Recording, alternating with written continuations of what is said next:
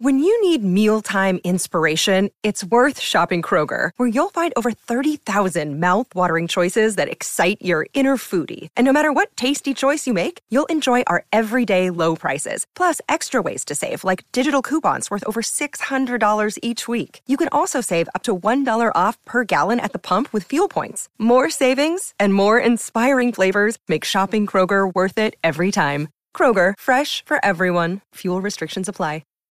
Episode 153, Dr. Nicole Lipkin, clinical and organizational psychologist. And that's how I kind of started growing the business. And then all of a sudden, I think people in my field are really weird. So I decided I didn't want to work with weird people. So I brought my friends in that were in the mental health field. Hopefully they're not weird. I'm Mark Rabin. This is My Favorite Mistake. In this podcast, you'll hear business leaders and other really interesting people talking about their favorite mistakes. Because we all make mistakes, but what matters is learning from our mistakes instead of repeating them over and over again.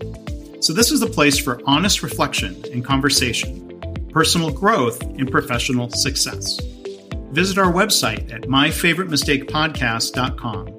For more information about Nicole and her work, look for links in the show notes or go to markraven.com/mistake153. As always, thanks for listening. And now here is Dr. Nicole Lipkin.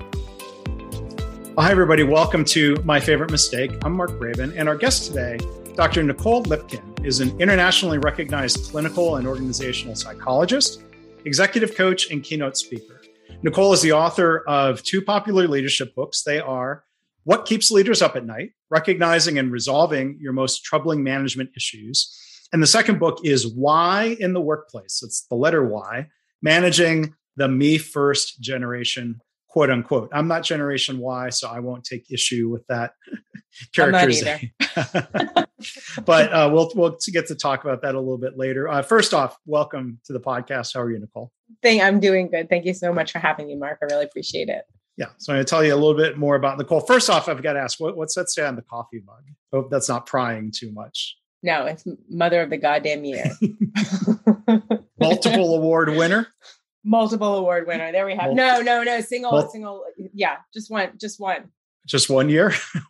No, sorry. Going on 3 years. I don't know what I'm doing, but I'm a mother and I'm a mother in a pandemic. There it is. Well, thank you for having the strength and wits about yourself to be here for doing a silly little podcast like this. Tell you a little bit more about Nicole. In terms of education, she's earned a doctorate in clinical psychology, a master's of business administration, and a master of criminal justice degree. Yeah. She is the founder and CEO of Hey Kiddo, a company dedicated to helping adults gain better control over their children's mental, social, emotional health through technology.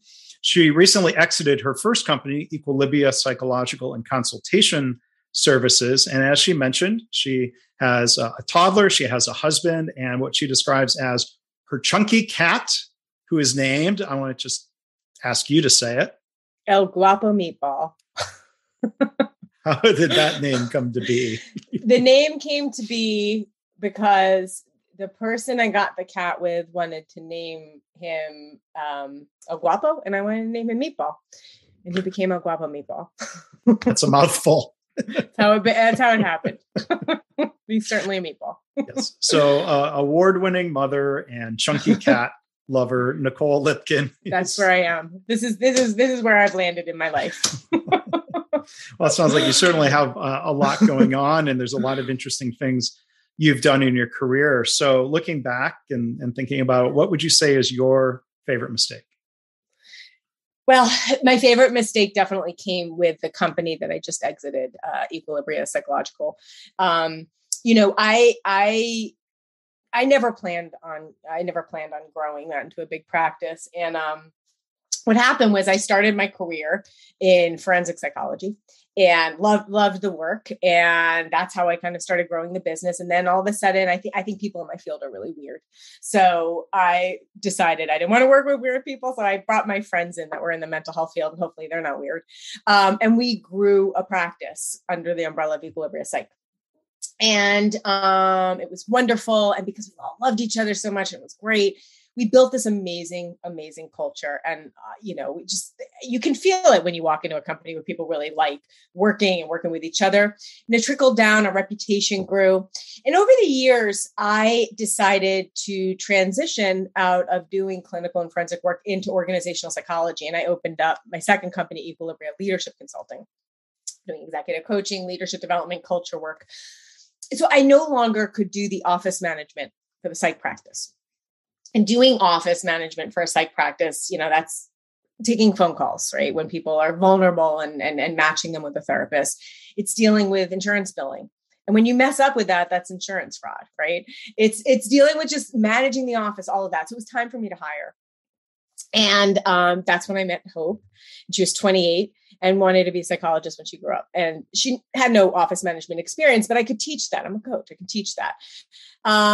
So I had a really bad feeling when I was interviewing her, but I was also very desperate. And I ignored that and hired her. And from day one, she started screwing up. And again, screwing up's a big deal.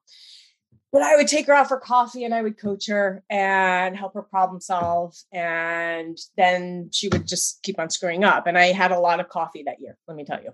And a year into her employment. And at this point, I'm kind of losing it. I was doing 3 times the amount of work I would do if I was doing it myself, but I was traveling all over for the consulting and coaching work. And, the feel, the vibe, the culture of my organization really was declining, but I was just ignoring it. I was tunnel visioned. A year into her employment, I take her out for coffee and I say, look, I'd love to give you a raise. I can't because you keep on screwing up, but let's focus on these goals and work on it. And she said, look, she actually said this to me. She said, I completely understand I've been messing up, but and she pointed to me, you need to understand how hard it is to be 28 and have your dad pay for your credit cards, your vacations, and your phone bill. I didn't understand. Was she joking or how? No, I thought she was. I thought she was, but she was not. And I was like, well, why don't you work a little harder to not mess up or get another part-time job? Like you're only doing this part-time to save more money. And she's like, but this is my fun year. And that's when I went from being at 28. That's when I went from being not a great boss at that time to a really bad one, like the movie level one. I was just leaking out all over the place. And I still didn't fire her. 3 months later, she handed in her resignation because her daddy was paying for a month-long European vacation and she was going to go find a real job. And it was such a freaking punch in the gut for so many reasons. First of all, I wrote a book on managing millennials and I couldn't manage a millennial. You had already written the book. I thought the book came later. Oh, okay. Yeah, no. I'm sorry. Like I couldn't do it. I was messing up.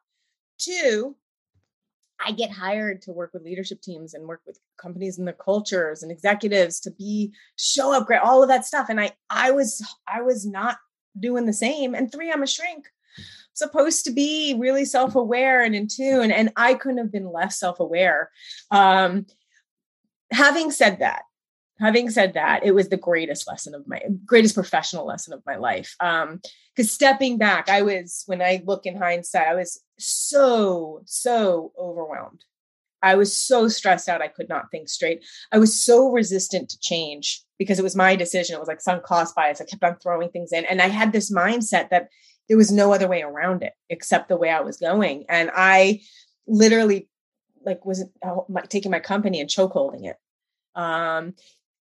Once I got some perspective and worked on these things, the company ended up growing and blossoming, and that's the company I just exited.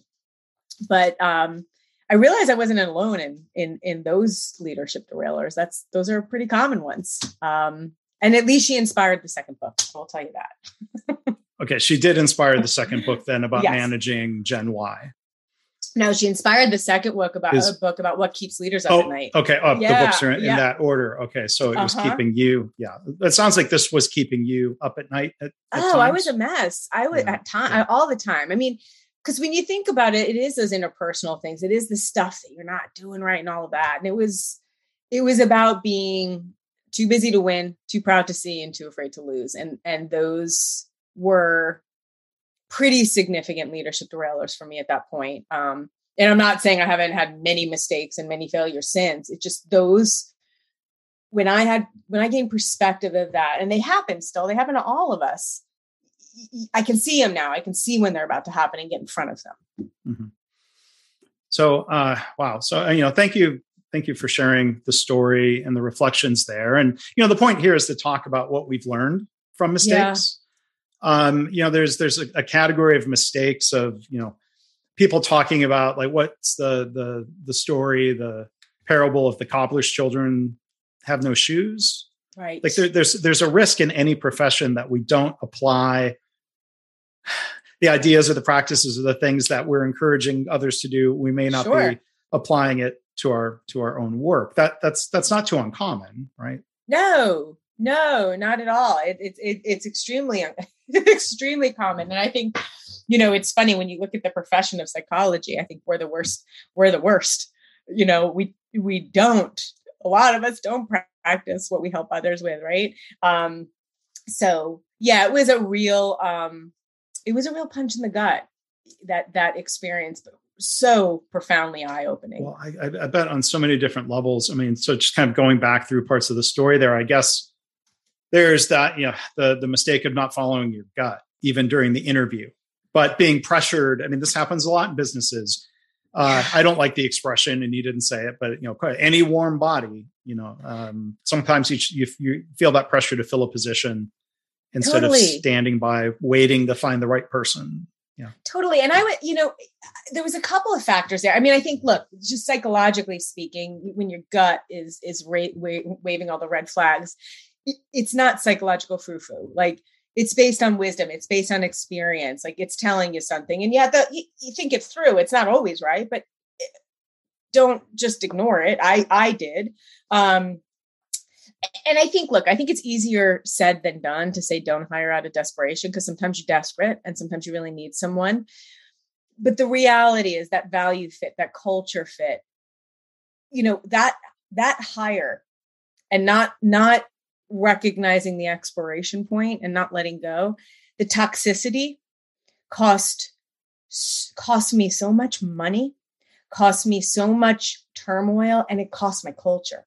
And it was all my fault. It wasn't her fault. This is how she is. This is how she shows up. You brought her in. Yeah. It was me. And I kept her. And you kept her. Yeah. And it was like this. It is, I put so much time, money, and energy in it. It was a sunk cost bias. So much time, money, and energy. I just kept on doing it because I'm like, I can change her. I can fix her. And I kept on making the excuses. So I was about to bring that phrase up, thinking back to our each of our MBA educations. They try to teach you, ignore the sunk cost. It's the sunk cost fallacy of, I've been coaching her for a year and I want to stick with it. I don't want to admit even if you're telling yourself I made a mistake in hiring, you don't really want to admit it. And you're like, well, she'll get there. The cost of training somebody in interviewing and training someone new is a cost. And I could see where you stick with it. But how much of it do you think is kind of, I'm going to generalize about psychologists, this idea of thinking it's your profession to want to help people and to coach them and not give up on them. And that's probably a factor then as a business leader when you've got that hat on, right? I mean, definitely. But I think even more than that, I don't like firing people. I don't like that part of my work. I really don't. And you know what? After that, I had made some other bad promotion decisions and hiring decisions and had trouble cutting the cord, eventually over time and through experience, like that, hiring Hope, that was earlier on in my career. Like, I've had some years now. I've learned some things, like I never hire alone. I just don't hire alone. I make other people that are integral to the company interview separately. And then we it's all joint. It's joint decisions because we're biased. There's so much stuff that goes in, and I just think it's important not to do it alone, and to check yourself. So yeah, sure. I am, this is my profession. I'm an organizational psychologist. I work with people. I don't give up on people. I know people. I believe in change and evolution, that we can all evolve. So sure, I hold on tight.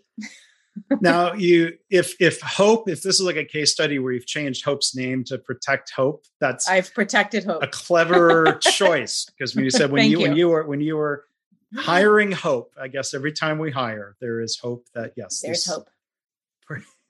There's hope. Oh yes, I am protecting the not so innocent. But I see what you did there. That was rather than saying Mary or whatever. So well played.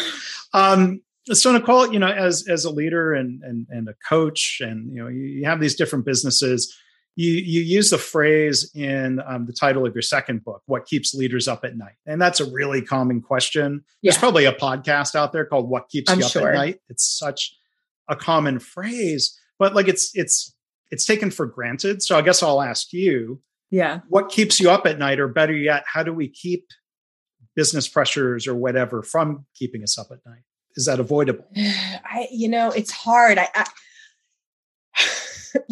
I love talking about this topic, and how we can kind of gain better control of our own psychology to be more effective and kind of to help our lives and help our leadership and be more effective.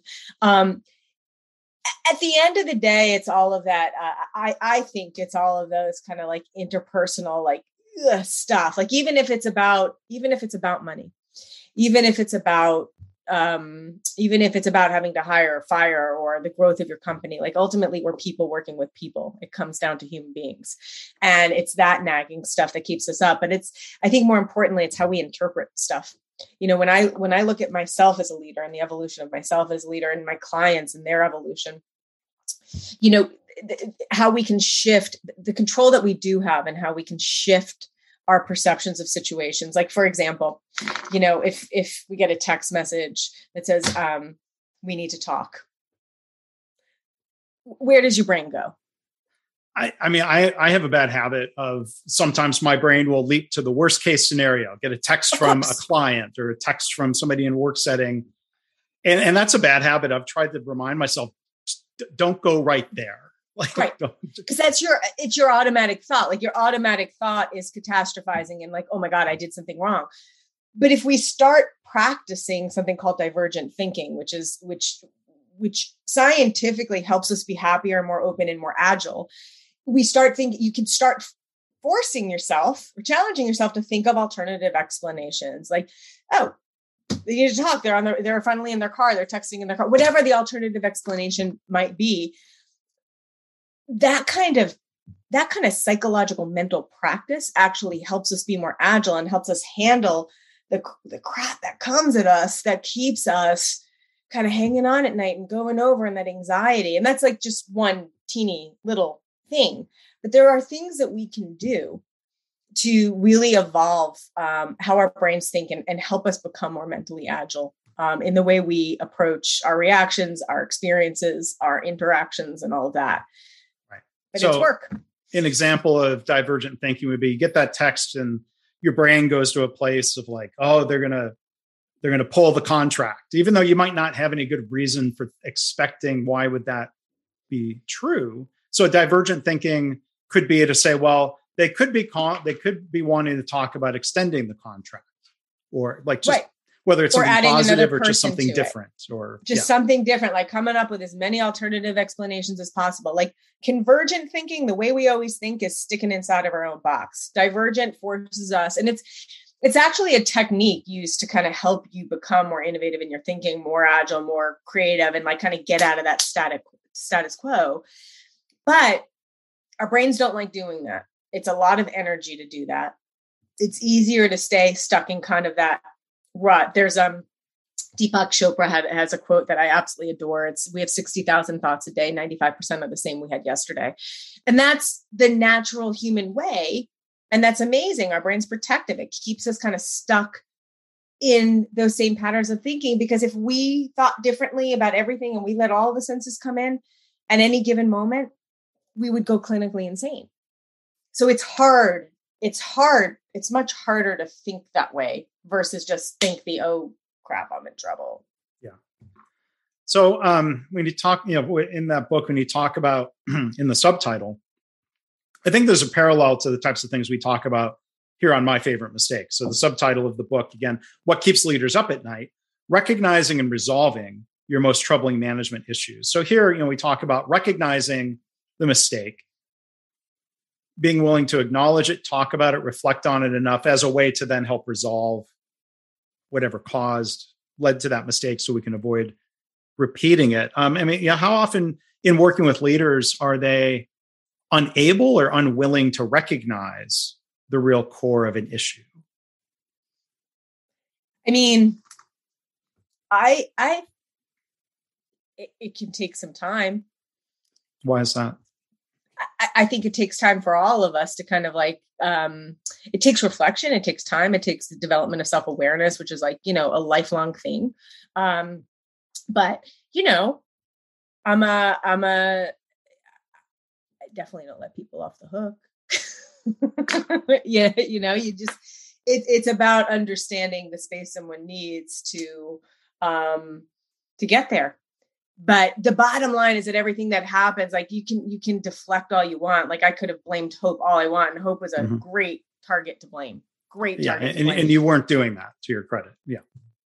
No, I blamed her. I blamed her for a year and 3 months. It was only okay. Today I don't blame her now.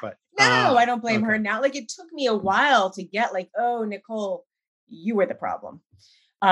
It's hard to always be the problem when things mess up, and look, I have to be honest with you. One of the things I get really frustrated with is that it's always the top. It's always the leader. It's always the executive. The truth is that life is a two-way street.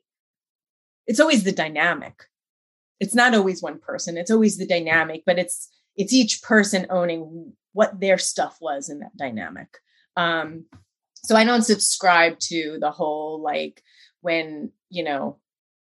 when things aren't going well in a company or when things aren't going well in a team, it's always the leader. Yes, the leader sets the tone, all of that. Absolutely. But it's the dynamic in my mind. And if we can kind of adjust and everyone can kind of gain that self-awareness of how they're contributing to that, man, can we get a lot farther? We could go a lot farther. Yeah. So one thing, that's talked about increasingly, looking at organizational culture. Yes. And this is something I've tried to learn about, is this concept of psychological safety. Yeah. And I'm curious in your thoughts on the two-way street, where the one thing I've seen recently that I think is really problematic is when the pressure gets completely put on the employees of basically lecturing, you should feel free to speak up. I'm like, well, yeah. if it were only that easy, right? So would you agree something like that? How does the building of psychological safety start more with the leaders, or how much? Yeah, I think the building of psychological safety, it starts with that psychological contract, right? And ensuring that psychological contract isn't broken. It's just kind of it's collectively deciding here's what we're going to be, and then demonstrating and modeling. We're all, it's kind of like a child, right? Your child models your behavior. Your child reflects, you have an anxious moment, you're leaking out. We mimic one another. We're contagious. We infect one another emotionally. So it is about owning it and setting the stage. And I think to create psychological safety, power exists, and being able to be vulnerable, power exists. Own it, right. Own it. There's different types of power, but even if you don't have referential power, that relationship power where people are going to jump off a bridge for you, just having positional power, just being the CEO, you need to, if you want people to be vulnerable, you need to be vulnerable. And I think that's interesting because one of the things, historically, we've always wanted our leaders to be calm, cool, and collected. You know what? When you're too calm, cool, and collected, everyone else feels weird when they're not. Right. So I think it's just going through COVID, I have found in myself and the leaders that I work with, the ones that have been more vulnerable are the ones whose teams have been, have felt better, have had the outlet, have felt that psychological safety. And I think it's powerful stuff. And the companies that have wanted to do culture assessment work with us and wanted to kind of co-create what that blueprint's going to look like going forward versus it's all top down, and let's all have a voice in this and move, have just take leaps. They've done amazing. It's amazing stuff. Yeah. And would you agree, or tell us a little bit more? Psychological safety is not yes, no. There's degrees, of course, of that in a workplace. Of course, and I think that I think, and it's based on perception. I might perceive a relationship to be completely psychologically safe, and you might perceive that same relationship to be completely unsafe. It's all about perception. And the truth is I can't change how you feel about it. But if I am in tune enough, I can mitigate it by looking at other areas that kind of like I can move. Like one of the things there's, based on research from negotiation, there are these core emotional concerns. I'm going to nerd out on you for a minute. There's these core emotional concerns that we all experience because they're based on our kind of psychological development. Things like autonomy, like affiliation, appreciation, fairness, role, status, all of these things. I won't go into all the detail about it, but like if you perceive me to take away your autonomy because you perceive me micromanaging you and not trusting you, I can't change that perception. Like you're going to have always had that experience. But if I'm in tune to it and stop like defending against it, I can maybe mitigate it by focusing on like helping you feel more affiliated or like kind of, boosting you up a little bit with your role and your status. And I can maneuver. That's why to me, leadership is not about like follow these 5 steps. It's all about understanding our own psychology and understanding group and organizational dynamics and grooving a little bit better with one another. Mm-hmm. So maybe it's just one other question. And don't apologize for geeking out about your field. That's why you're here. And that's your field. And you've written books. So pick your brain and hear your thoughts here. But one other question on psychological safety. Like how much of that is something to directly talk about with the team versus just creating the conditions where it's there without consciously talking about it? I don't know if I'm articulating this well. There's like a direct path where you would spend a lot of time consciously talking about psychological safety. We want to be a psychologically safe environment, as opposed to, let's say, never using the phrase, but doing the things that would encourage people to speak up and then make sure they're not ridiculed, punished, threatened as a result of speaking up. Like how much of it comes from, this isn't a well-formed question, so my mistake, but like sort of like the direct, we want to focus on a path versus we want to create that psychological safety, but in a less direct, less in your face way. I get you. You know what I mean? Like a company that might say, one of our values is that we have a culture of psychological safety, as opposed to places that have it, but it's built on other cultural norms, such as everybody is safe to speak up without fear of being ridiculed, threatened, et cetera, et cetera. So I'm a fan of the second one, just like doing the behaviors that promote it. Having said that, and like really investing in like, and in those behaviors that promote it. And you know what, when you do reviews and you do like feedback, integrating those characteristics and those kind of traits that do promote that, versus just focusing on metrics and to meet your goals. So I'm a fan of that. Having said that, there are certain cultures, there are certain companies that are so far away from it that it requires almost like psychological safety 101. And sometimes psychological safety 101 is, here's what it is. and let's learn about it. Let's learn about it. But learning about it, that's like 1 centimeter of it, because then it's like, how do you build in the accountability around it? Right. And the consistency. And how do you, if you have a manager that you're promoting who creates really dangerous conditions for people and toxic conditions, and you're promoting that person, or that person's remaining in a management position, you're not building psychological safety 101. So it's not just teaching it, it's talking the walk. It is all those little other things that make the difference. And I actually think it can be insulting when you just when you just want the workshop.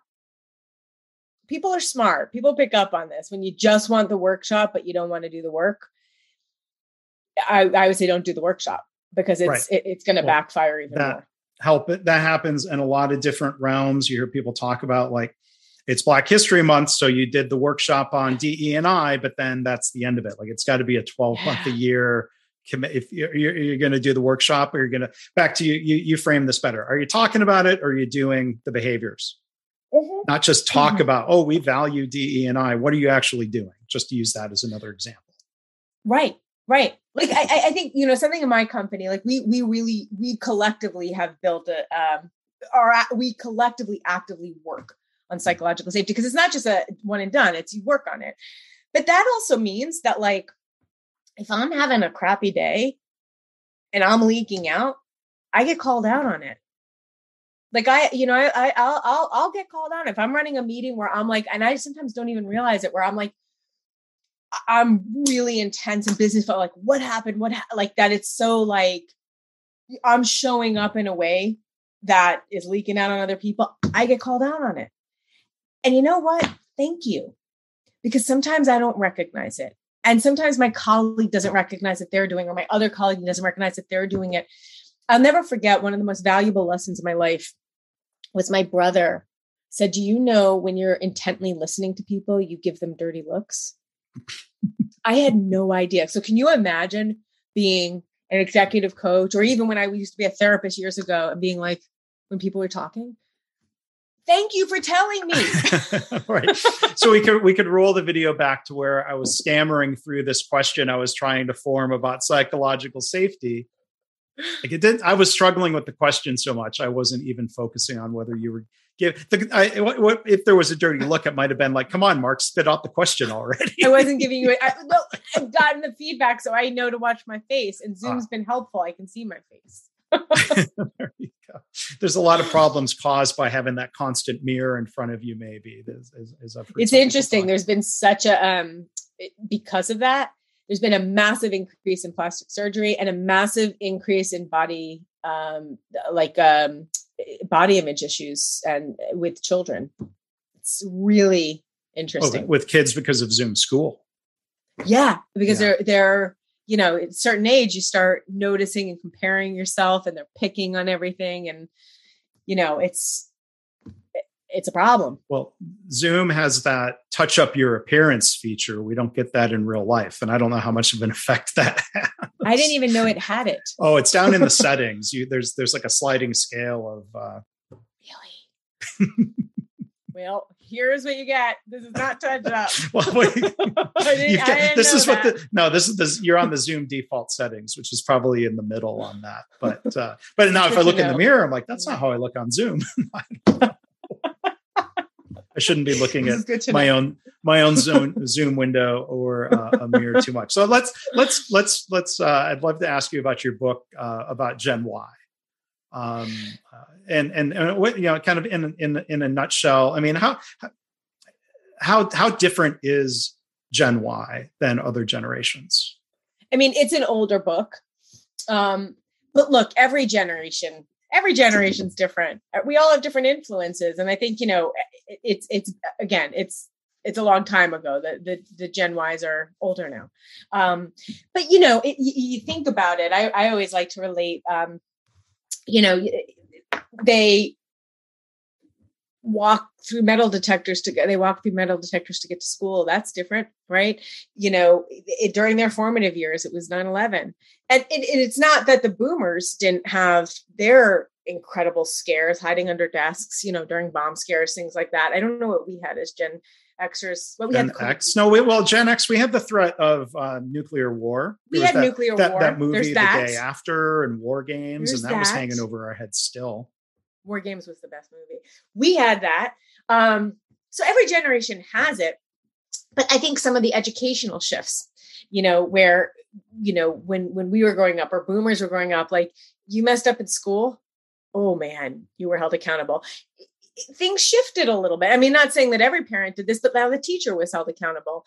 I remember I was a professor at a university for a little bit, an adjunct, and I was teaching a forensic psych class when I was doing forensics. And I failed a student because she plagiarized. And I caught her, she plagiarized Aristotle. The only reason why I knew it was Aristotle was because I love the movie Legally Blonde. And there's a line, law is not free from passion. And she started her research paper on that. Without attribution. Yeah. Yes. And the dean wanted me to change the grade because the mom called and freaked out. Helicopter parent. Yeah. So like, that's different. Like for the book, we talked to like, this one karate school instructor that teaches young kids. And he had to start adding lines to the belts because kids weren't moving up quick enough, or taking out goalies in soccer or little soccer. I don't know what it's called, not little league. That's different. I mean, every generation is different. Social media, like now the newer generation, like, why was digital natives? I don't even know what this generation is going to be called. How we get our news, being able to use critical thinking and discern the difference. Every generation's different. Every generation evolves. I do think one thing that has happened though, is like, because of technology and because our ability to sign off and not deal with conflict and not have this, and our distractions for it and the addictive quality of it, you're seeing, I think there's an emotional intelligence decline. Because this is how you learn emotional intelligence. You have conflict. You need to learn how to flex. My cat's scratching my chair. Chunky meatball. El Guapo meatball there. Hello. So I think like there's obviously consequences to the shifts in generations, as there have been. And we need to be mindful of that. And that affects workplaces. This affects organizations and how we recruit and how we attract. We need to be thoughtful about this. But I do think one of the things, especially with, Great Resignation, all of that, I always say this, like, until the robots take over, it's human beings. We're human beings working with human beings. So it still comes back to basic human needs and wants. And if we can really get there, that's the sticky stuff about culture. That's the sticky stuff about attracting and retaining people. Yeah. So looking forward, you said that book, has been out for a while. Whatever label, whatever next generation, whatever next young cohort that comes into the workplaces, is a fair summary of what you're saying is that there are certain consistent human needs that are always going to be there, but then every generation is going to have sort of its own influences and respond to the same situation in different ways. We need to try to learn that as older managers. Yeah, sure. But it comes down to basic human needs. It comes down to basic human needs. It's kind of what I was saying, like being appreciated, being affiliated, being autonomous, like the sense of power and control of your role. Like these are basic human needs.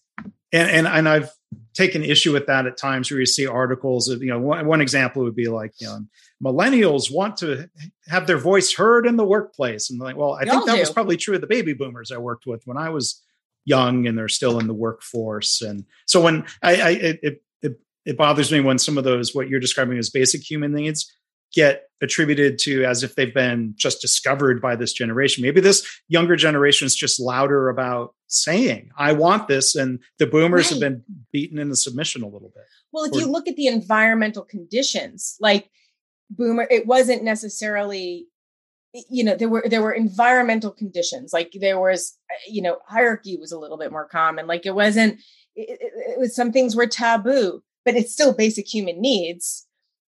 Whether or not they did speak up was different. It is a little, it's more accepted now to speak up. Look, Xers and boomers might roll their eyes, but it is more expected. It's expected. So I think it's more about the environmental shifts and the cultural shifts, but ultimately humans have needs. And that's why I do this work. That's why I think psychologists consulting with organizations and organizational psychologists, like this is human dynamics here. Yeah. So before we wrap up, and again, our guest has been Dr. Nicole Lipkin. I want to talk about Hey Kiddo, but first tell us on the theme of organizational psychology, Equilibria Leadership Consulting, who's your ideal client? Why do they bring you in? Oh, well, we're size and industry agnostic, because we want to remain unbiased and agile and nimble. But we do, our sweet spot, we do executive coaching, executive assessment, leadership development. And one of our other sweet spots is the culture assessment and like helping companies co-create that blueprint and figure out what are the immediate, short, mid, and long-term initiatives that will really shift a culture that everyone wants. And here comes El Guapo Meatball across the desk. He's about to appear soon. So there he is. For those who are just listening to the podcast, you're missing out. The cat just peeked in and nope, I guess wants no part of me. And you're about to see the meatball part of him. He sleeps on the bed all day. And this is when he makes his appearance. All right, buddy. Does not care. There we go. So yeah, Equilibria Leadership Consulting, and we're organizational psychologists that have clinical backgrounds and been at this for years and love it. For those who were just listening, I'm gonna I'm gonna make a clip of the cat coming through. We'll do a little short clip. Even if you listen to the whole episode, go to the episode page and look at the El Guapo Meatball highlights. Amazing. See the cat. I'm glad the cat was here. So you're working with organizations and adults, and you're also working with parents and children. Tell us about Hey Kiddo. Yeah. So the parent and children. So Hey Kiddo is a startup, and it kind of exists between Equilibria Leadership and the business I just sold, Equilibria Psychological.